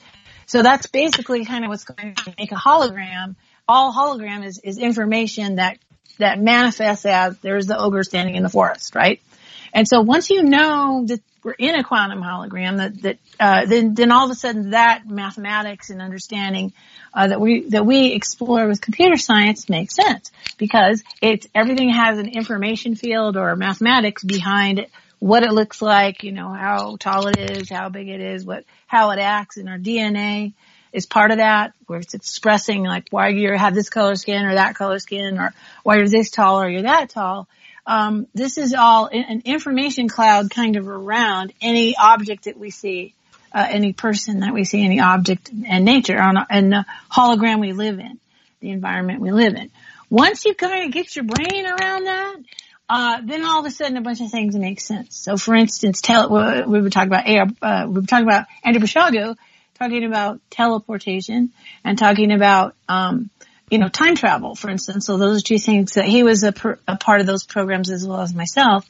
Teleportation is, your quantum hologram self gets put over into a quantum hologram elsewhere. You know, you go from here and then you're over there. If you're doing time travel, then you have the time component. So your quantum hologram self gets put into not only an elsewhere, but an else when as well.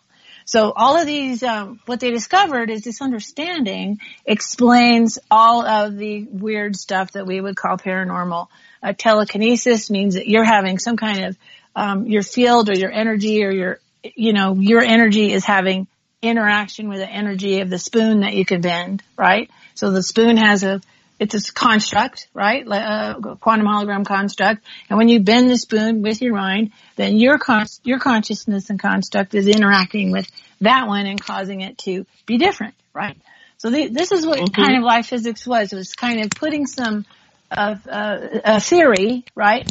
And some ideas behind what is the underlying nature of reality, therefore why not only we have the normal behaviors that we think of, but also stuff that we tend to think of as paranormal. And I like to say all my normal is para. So there you go, paranormal.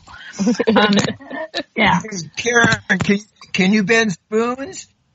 I did when I was young. When they had, the guy, I think it was Kreskin, bent spoons on TV when a bunch of us in the 1960s when we were all little kids. And I did it that first time, and then I wasn't able to do that afterwards. I did do that, and I was like, I didn't even think anything of it because I didn't know you couldn't. And then I guess maybe my mom was mad because the spoon was bent and she didn't know why, and I got in trouble, so I didn't do it after that. I bent it, Mommy. No, you didn't. Okay, I'm not gonna, I didn't, that I'd have those moments where I do something and my parents were, they didn't have the framework to understand what it was I was doing. I know Andrew Basiago was doing, he was, floating things, making things float, and I think it was like his mom walked in the room and they all fell down. I don't know his story. He could tell his story better, but it's that kind of thing. Yeah. You're a kid, part of the reasons why they brought children in the program is we're tabula rasa. We don't know what isn't normal. We're still learning what normal is. And so the kids of us who got brought in programs, we just kept doing those things. And in my case, probably the number one thing for me is communication with other intelligence, as well as communication and the ability to read the information level of just about anything I look at. And I didn't know why I was doing it until I understood light physics. Then I understood the mechanism. Wow. That's fun. We did telekinesis. Okay, so that was one of the important skills that they taught us was telekinesis. I was able to throw boulders, cars. I could flip tanks. Wow, that's helpful in warfare. Oh yeah, well in the program we were always competing against species that would live for thousands of years. Some of the reptilians would live 30,000 plus years, and they all developed high level psionic capabilities, especially telekinesis. And in order for us to be able to compete at that level, they had to teach us that. Yeah, that's cool. Mine was communication, mostly communication. And I can remember sitting when you were talking. I was remembering sitting with my one girlfriend at a table, and she showed me how to bend the spoons, and so we demolished her silverware. Oh boy! And it's like we were done, and it's like, oh, I'm sorry, let's go get you some new silverware. So we did, but I have no idea how to do it now. It was just like we were in this mindset, like, here we go. Let's just, we went through like a half dozen or so spoons. And so there's a system about it, and she explained it to me, and they were doing it in State College. So the whole group was doing it. They were teaching, everybody's bending spoons. But, I noticed one thing, it wasn't the real thick, high quality spoons. It's not like you were getting... the ones that were $50 a spoon, right? So these were lesser quality spoons, but you couldn't bend them just physically. You had to put some energy through it and focus, and then it bent, and it was shocking. Same thing with the rods, the dowser rods.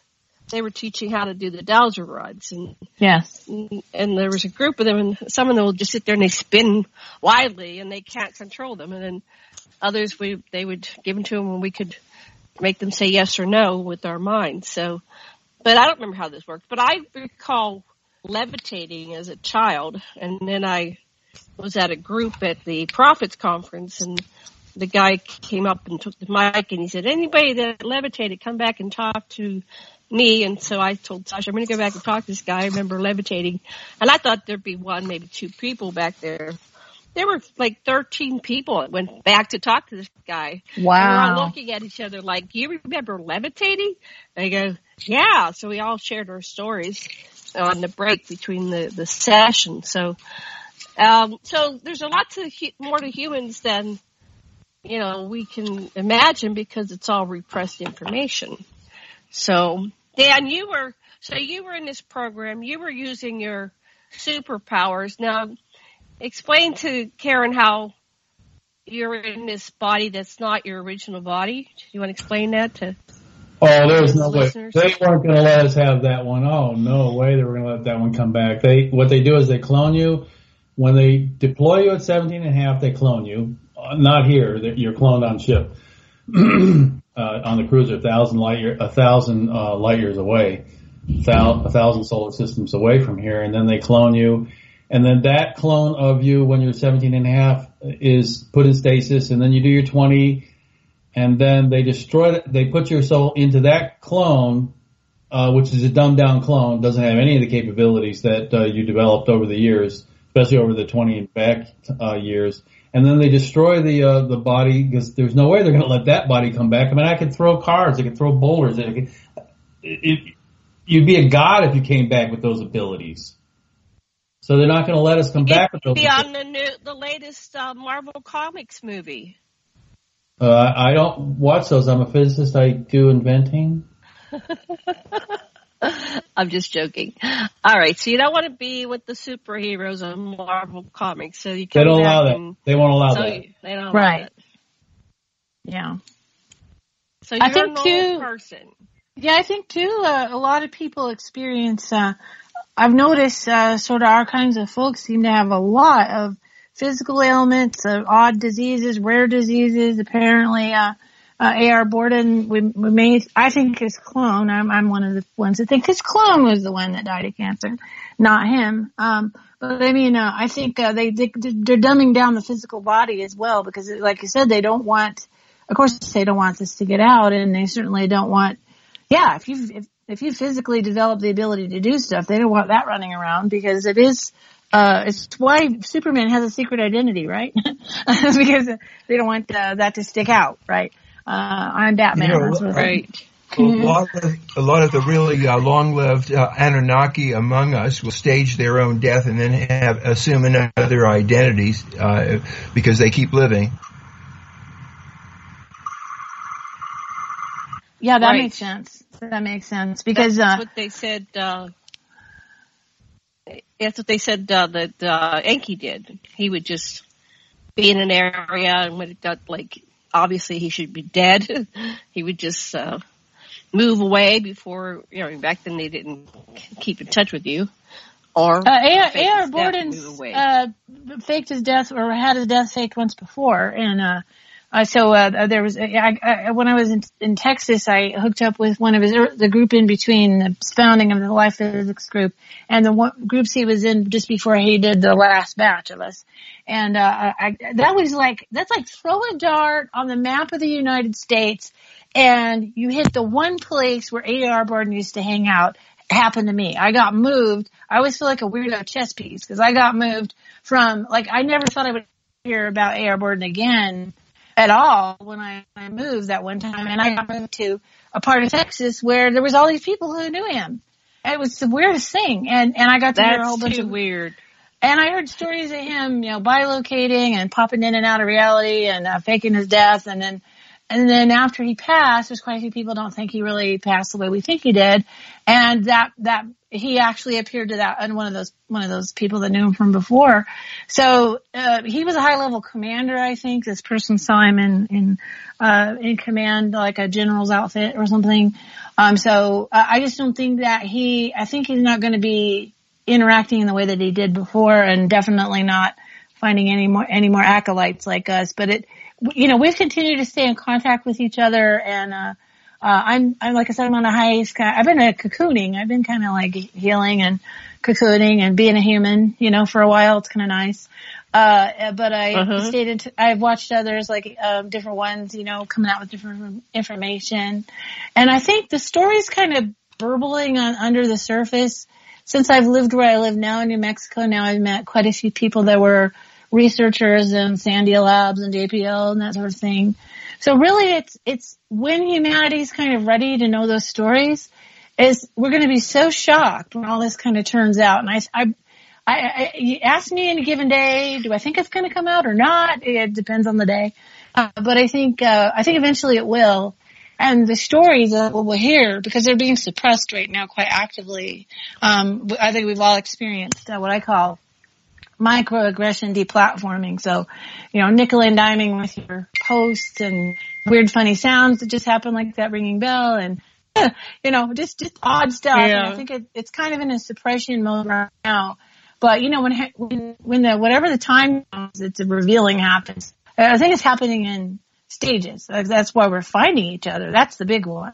Finding each other and confirming for each other is amazing. Right. And I think this is disclosure. This is soft disclosure. But we're looking for, not landing on the White House lawn.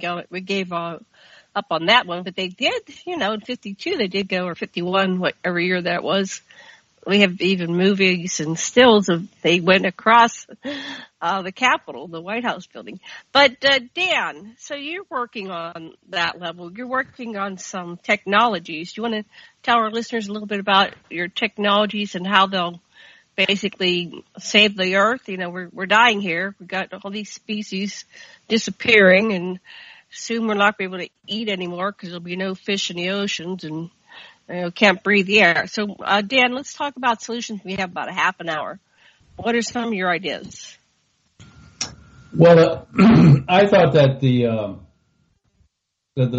secret space program, interplanetary corporate conglomerate people, the people that are in charge of the aerospace companies, the boards, and the major stockholders of the United States aerospace companies, and some companies in the Five Eyes, but mostly United States, and they're the ones that rule this planet. The Committee of 200, Patrick Shanahan, temporary Secretary of Defense, he's on the Committee of 200. Anyway, they don't want to release the technology at all because, well, there's lots of reasons. But they don't want to release it at all, and I've confirmed that. What I'm trying to do is I'm trying to get them to release a lower level. I call it the transitional level, transcending out of this very antiquated level of technology that we're using now, burning fossil fuels, destroying our planet, polluting our planet, killing, putting plastics in the ocean, can't get it out. I'm trying to move it into the transitional phase where we're just using magnetic energy technologies in order to save the planet, and that'll be sufficient. I can completely restore this planet in 25 to 50 years. Everybody won't be in economic slavery anymore. Economic slavery will be done. You'll all be free of economic slavery. It'll be a pristine planet within 25 to 50 years, just using the transitional technologies, which is really magnetic energy-powered generators, motors, and engines. And I've designed all these things, and I'm patenting them. And so originally the Secret Space Program personnel said, "Oh, no, that's impossible." Then I proved it wasn't mathematically, with regular mathematics, not the more advanced mathematics in the Secret Space Program, but the mathematics they're teaching in college. And I use that mathematics level in order to prove that magnetic energy can be harnessed over unity beyond the amount of energy it's necessary to release it. And basically, you can. I just patented a component for a generator that is solid state, made of all off-the-shelf components, and a shoebox size one will power your house for 30 years straight. Costs about $200 to make. That's not what they're going to charge the end user. They might charge the end user about $2,000, but even that for 30 years, you're talking about a fraction of a penny per kilowatt hour to run everything in your house, 25 kilowatt continuous. Which is a peak requirement for houses in the United States, 25 kilowatt continuous for 30 years straight, nonstop. And then we have the ones for automobiles. We have I have swap out engines for all those. I have the desalination system for cleaning or for making cheap desal water. A lot of people want fresh water, drinking water, and then also the same system also cleans up all pollution, any kind of pollution you can think of. It'll remove it from the environment. It's like industrial reclamators, except it's not nearly that advanced. But even just with magnetic energy, all those things are possible, and I've reinvented them all. Right. They don't want this to come out, and they're not allowing getting this out. They're not allowing it. They're not out now. Not allowing it. I know because I am the one pushing the buttons right there in Huntsville, Alabama, right there in D.C. So I know what they're going to allow. Because I'm the one screaming, let it go, and they're going, no, no, no. So there's no hope. First they said, that's not possible. Then I proved it was. Then they said, but you can't invent that, and then I did and patented it. Now they're saying, we're not going to do that. Well, okay, we'll work on that one. I'm working on it. Okay, so we're working on it. Don't we have any help outside of this matrix? Aren't there any I'm in contact with species. Go ahead. Go ahead. Next, who was talking? Go ahead. Is that you, Sasha? Sasha. That was not me. My mic was turned off, Janet. Is that Karen? What would you like to say, though? No, it was a male voice. What would you like to say, Sasha? You're so quiet. Anyway. I wasn't going to say anything, Jen. I was just listening. Okay. So they're not going to allow, we're slaves. So explain to Karen how, I know Karen is aware, but what you're aware of about the nature of our enslavement. So we're not going to make this, I just believe, it's just a belief. I have a gut instinct. I'm very psychic that somehow this is going to happen. We're going to be permitted to create a better system. We may not be all, getting bailed out of jail, but the slave system is going to lighten up and give us a better quality of life. And That's why I wake up in the morning. I'm dedicated to that.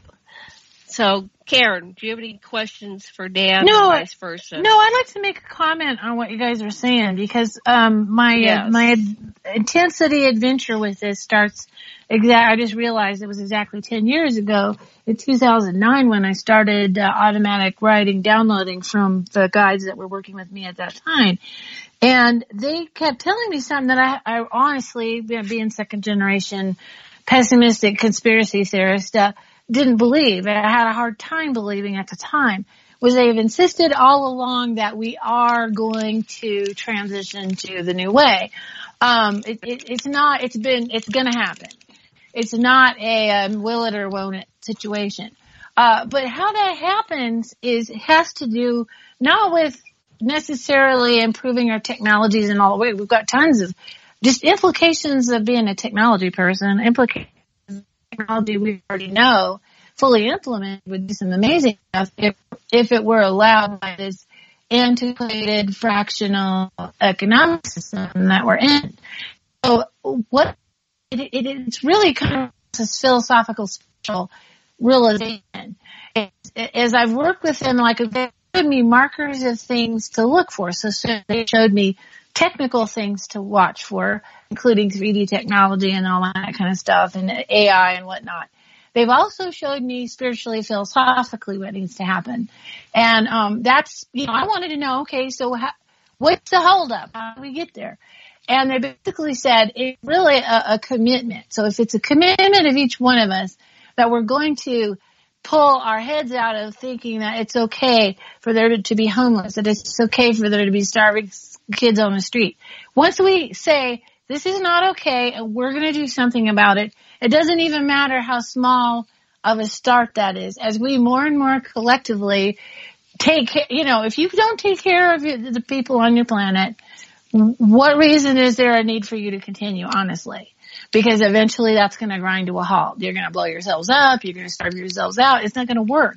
You're going to implode as a civilization, and you should. Why should the universe want that to continue? Is that just goes darker and darker? What they're saying is it's in the hands of every one of us, not special people, not high up people, not even the rich people. It's up to us to start to say, and not just say it, but commit to it. I'm not going, so this is the whole, look at it galactically and start locally situation, every one of us needs to start walking in the direction of, okay, I'm going to do this thing and I'm going to resolve that thing. And the more of us that do that, and A.R. Bordon was talking about a tipping point of it's like 3% of the population, not just the do-gooders, not the ones that are, on the front lines dealing with the homeless or whatever, but everybody. Stop blaming each other for what's happening. Stop calling each other sheeple, okay? Because now you're not going to work with someone you think is a sheeple, right? Doing it, not talking about it, not doing it on Facebook. Do something, okay, towards that. It's not up to the galactics to make sure we do, okay? Nobody brushed your teeth for you. Nobody, go to the back. You've got to be the one to do this. You have to do something and start working it, but really like yourself, okay? Take care of yourself, take care of your health, take care of your family, take care of a neighbor. I know it sounds really basic, spirituality 101. It doesn't feel like that's really gotten us anywhere. But with attention, I remember going to a meeting, a place where it was really messy in the meeting hall there. And it was like they were talking about cleaning up the planet and they wouldn't even clean up the hallway there. I started tidying up and wiping tables and stuff. I'm like, okay, how can you talk about cleaning up the planet when this place is a mess in here and they don't even want to do that and be a community that way. So that's something I've really become very conscious of. Notice the things that are happening that are like that and the other people doing that and start participating with it. And that's really what it's about. What's the holdup? We're the holdup. It's our job. Right. It's like a spiritual concept. Yeah. Don't just sit there and do something. And once even if we it's do, just loving your neighbor, loving the person next to you, shifting your heart. Noticing. Yeah, once we do that, judgmental thoughts, projecting. Mm-hmm. Yeah, hating somebody because you have your problem. Okay, well that doesn't work. It's not going to change anything. So yeah, it's really so simple. It's basic. But when we do that more and more and more, and tell our truth and talk about, I think it's very loving to talk to someone like Dan and you guys and verify each other and not hold back. I think that's loving too. I think once we do that and speak our truth and love, that's what the universe will rush in and give us what we need. The bad guys it's like the right now politically, the bad guys are, certain aspects of one part is expecting the other one not to read a certain report. Okay. So that's the thing. If you don't read the report or you don't do the work, you won't have the benefit of being able to intelligently understand something.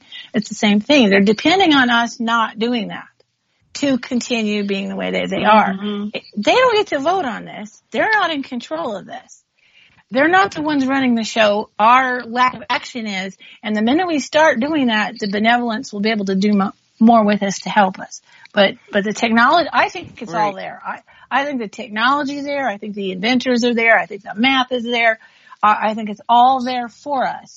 And we could literally turn it around in a nanosecond once we committed to it. That's the way I think. Sasha wants to talk. Go ahead, Sasha.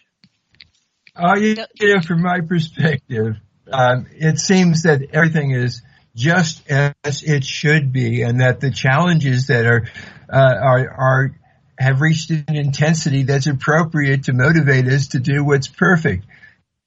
And so, it's always the best of times and the worst of the times, but this is our time right now. And it's really totally perfect in the overall scheme of things. And that's the way I look at it.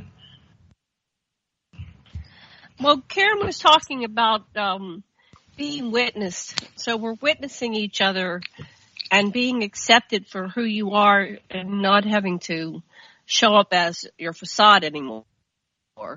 You want to, that was part of that book, Emergence of Man. It's a teaching from, I guess, goes back to the 50s and 60s. What benefit is there to being witnessed? How does that help you heal, evolve, grow, and get conscious?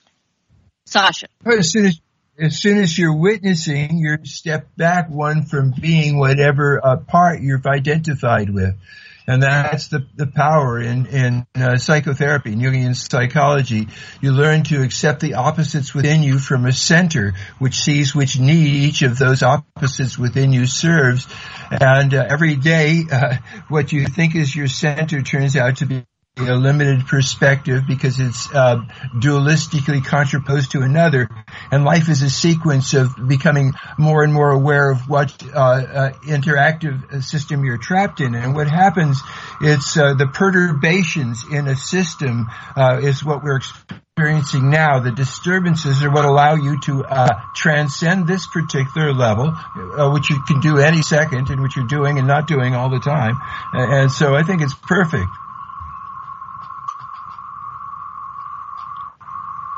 Okay, we're running out the clock here. We've got about 10, 11, 12 minutes. Back to you, Dan. Any questions, comments, feedback? Let's see now. The initiative process. So basically, yes, everybody has to be involved. The only way you're going to save yourself is if a vast majority of you become involved in doing that, and the only way people are going to do that, like Karen is saying, is that you have to get beyond your own selfishness and look to the community and serving others, and the vast majority of you will have to do that in order for us to free ourselves from the SSP sold everybody on this planet as slaves, and they're committed to that, and they don't want to change that. That's why they won't give us the technology, but we can change that. But it takes most of us to do that. There is a political way to do it, but Karen's right. A lot of people are going to have to grow up a little bit spiritually and socially, more loving towards each other, and to be able to accomplish that, because you're not going to do the initiative process. You're not going to engage in the initiative process, with millions and millions of people unless you are community oriented. So yeah, Karen's right. I just think that it will come out as the initiative process. I like that. So go ahead. Oh, yeah, Your turn. yeah, I wanted to say, in that level, like, sometimes when I've been on your shows, it's like it's a shameless plug part of the, show. And, I don't have anything going on right now like that. So, no websites or anything. I'm in a zone right now for health. But what I did want to say, because I'm sitting here in front of me is a big plate of a homegrown organic oregano that, my partner and I are gleaning, from, the community and stuff. And, is to, if there was ever a time to tell everybody right now, urgently, okay, plant a garden. In the United States, between what is going on with the Chinese trade issues, the tensions on the border, I'm down in New Mexico, so I know a little bit about that, along with the earth change issues and weather going on in the Midwest. If there was ever time to plant a garden and plant a plant, if you can't do a garden, as well as plug into your local community when it comes to food, and make sure you're every square inch that you've got some kind of say-so on, start planning stuff. It's now. It's this year. This is going to be really what breaks down the control systems is when they're not in control anymore because they're not meeting people's needs. And that's going to be one of the mechanisms that does it, is because if you control something, you're certainly, like, there's people still bent on control, but they're not actually doing any work to try to, feed people and clothe people and house people. And Janet, I think we wanted to talk at some point about minimum needs economy. That is the breakdown. The control system gets so controlling. There's too many chiefs and not enough Indians, that say, I'm Native American, I could say that, doing the work, which is everybody, and little kids and everybody. It's time to activate on that urgently. Is what I'd say. Okay, I know this is going to take a whole show, Janet, but the Chinese are our friends. They, the SSP gave China this planet, in 1985. I know I was involved in that. That's going to take a whole show for me to explain it. They're not our enemies. They're our friends. It's going to take me a whole show to explain it. But they're just not what we're being taught that they are. Reader's Digest for. I will say I don't think there are enemies. We just have that politically going on. I absolutely think that everybody is our fellow Earthling for sure. I just want to say. Janet wants to show. I think there are clients. The SSP, the Secret Space Program, gave this planet to China in 1985 as an agreement. They gave this planet to China as long as they could have everything else throughout the galaxy. And China went ahead and agreed to it in 1985, but they were unaware that the outer barrier was going to be put up in 2014. So so now the SSP says, well, we want this planet back now because we're in lockdown on the solar system. And the Chinese are saying, no, you made an agreement in 85, you got to keep it. So that's going to take a whole show for me to go over the details of that.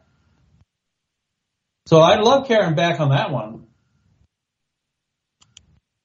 Well, yeah, thank you. I mean, we should be partnering with them and not feeling competitional because we're all on this planet together. And it would take every last one of us. I'm not one of those people that believes that we have the population we have because we need it for the entire collective. All the minds that we need to make changes and all.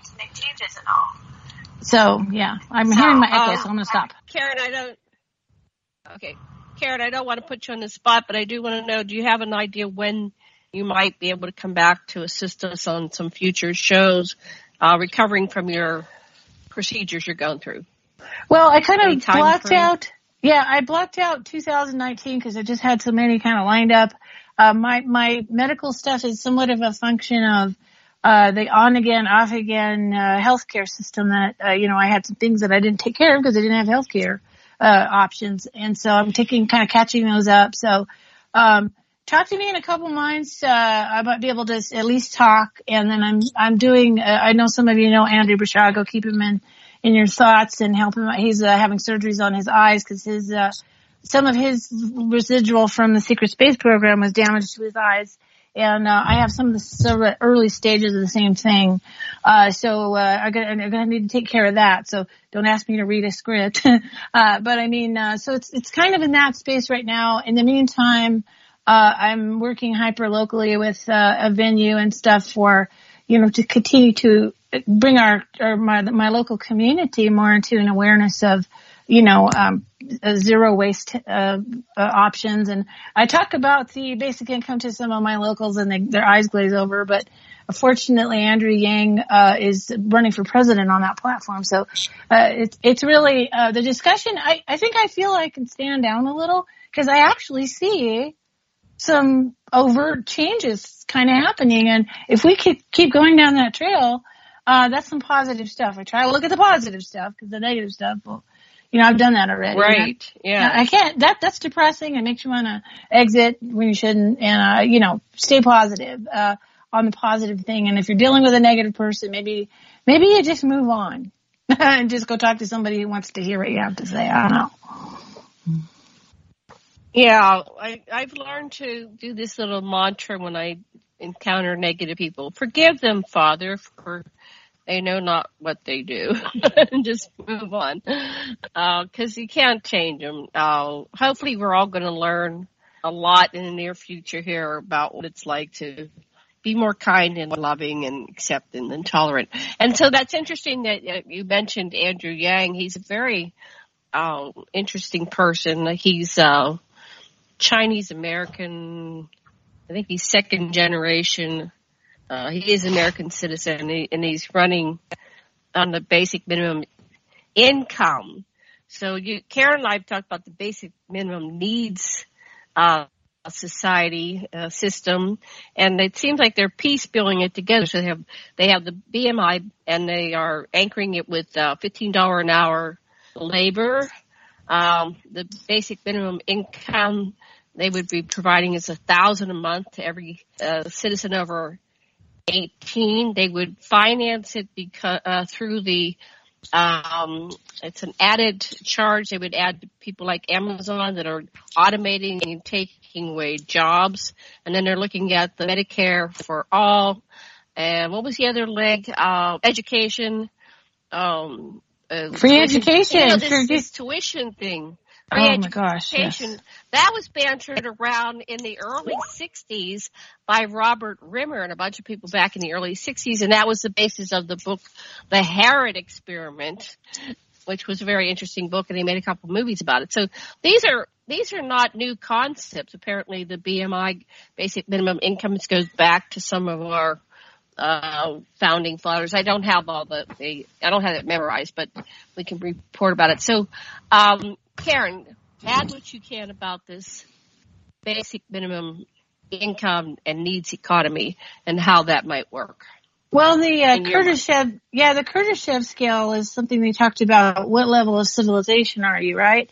And it talked about how you harness and use energy and all that.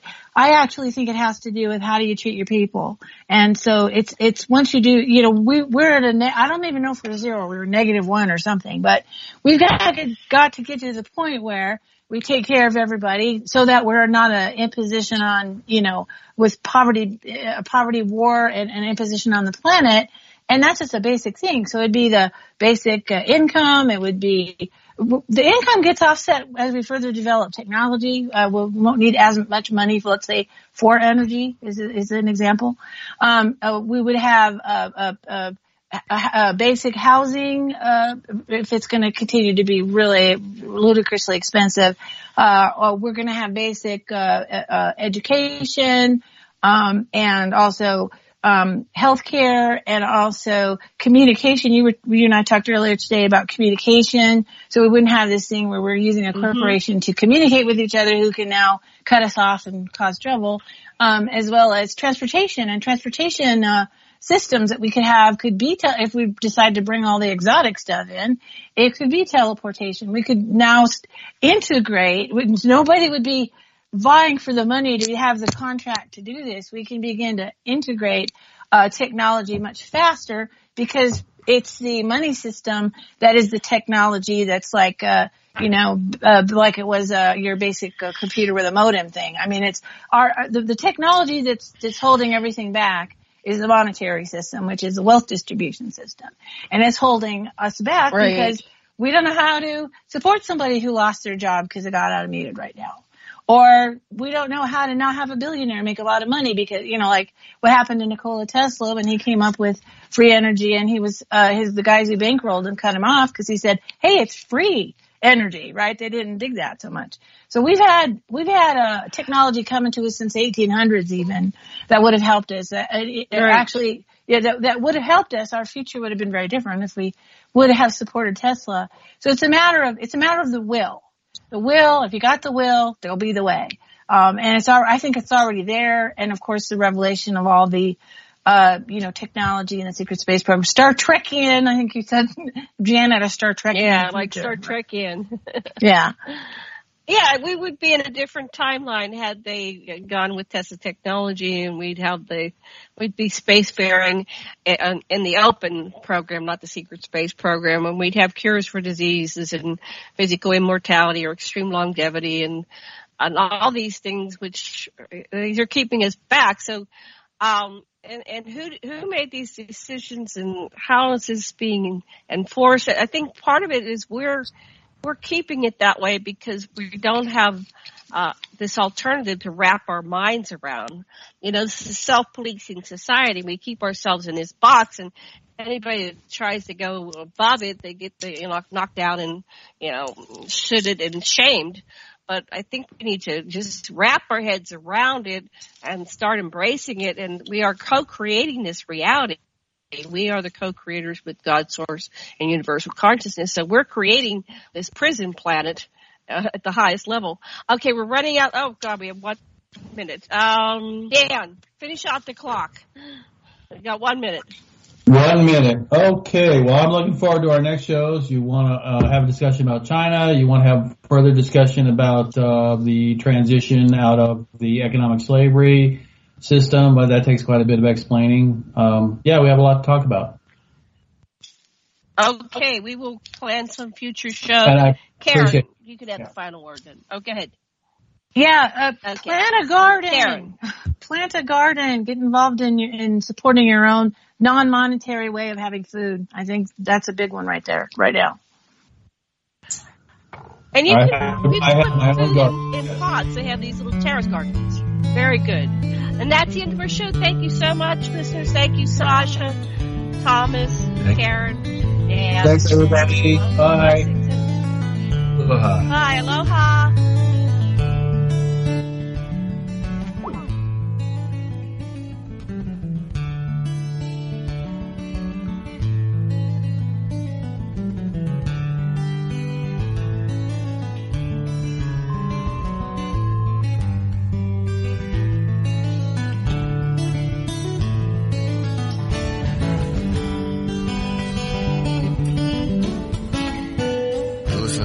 Radio at freedomslips.com, and we'll be right back after this message.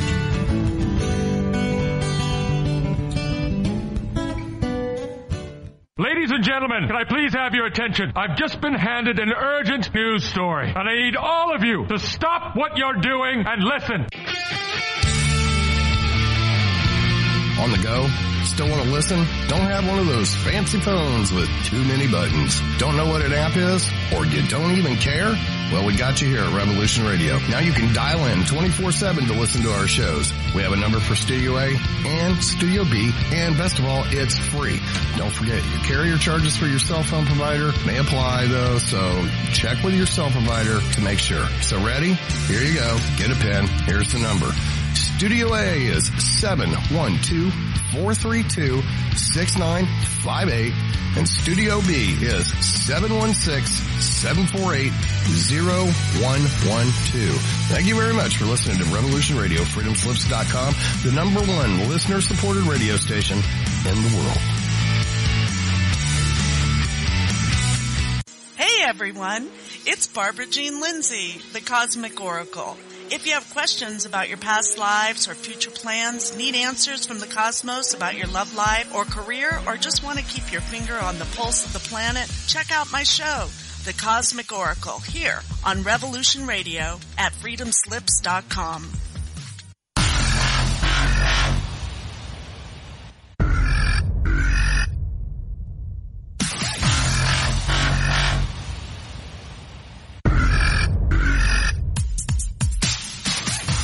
Thanks for tuning in to Revolution Radio. Here at Revolution Radio, we are listener-sponsored and commercial-free.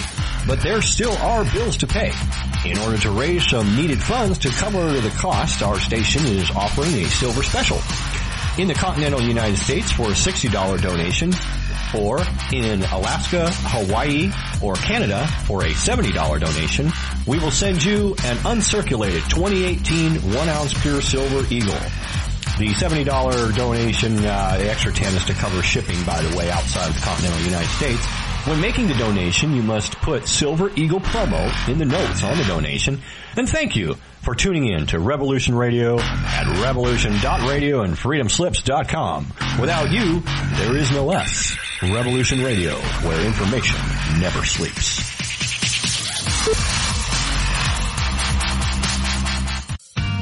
Looking for a nightcap to fill your listening needs? Come join us on Spaced Out Radio with me, Dave Scott, right here on Revolution Radio. Monday through Friday for 3 hours a night, starting at 9 p.m. Pacific, midnight Eastern, we will take you down the supernatural path. From ET contact to the paranormal and all of the spiritual, cryptid, and conspiracy stories in between. You can find us right here on Revolution Radio at spacedoutradio.com, on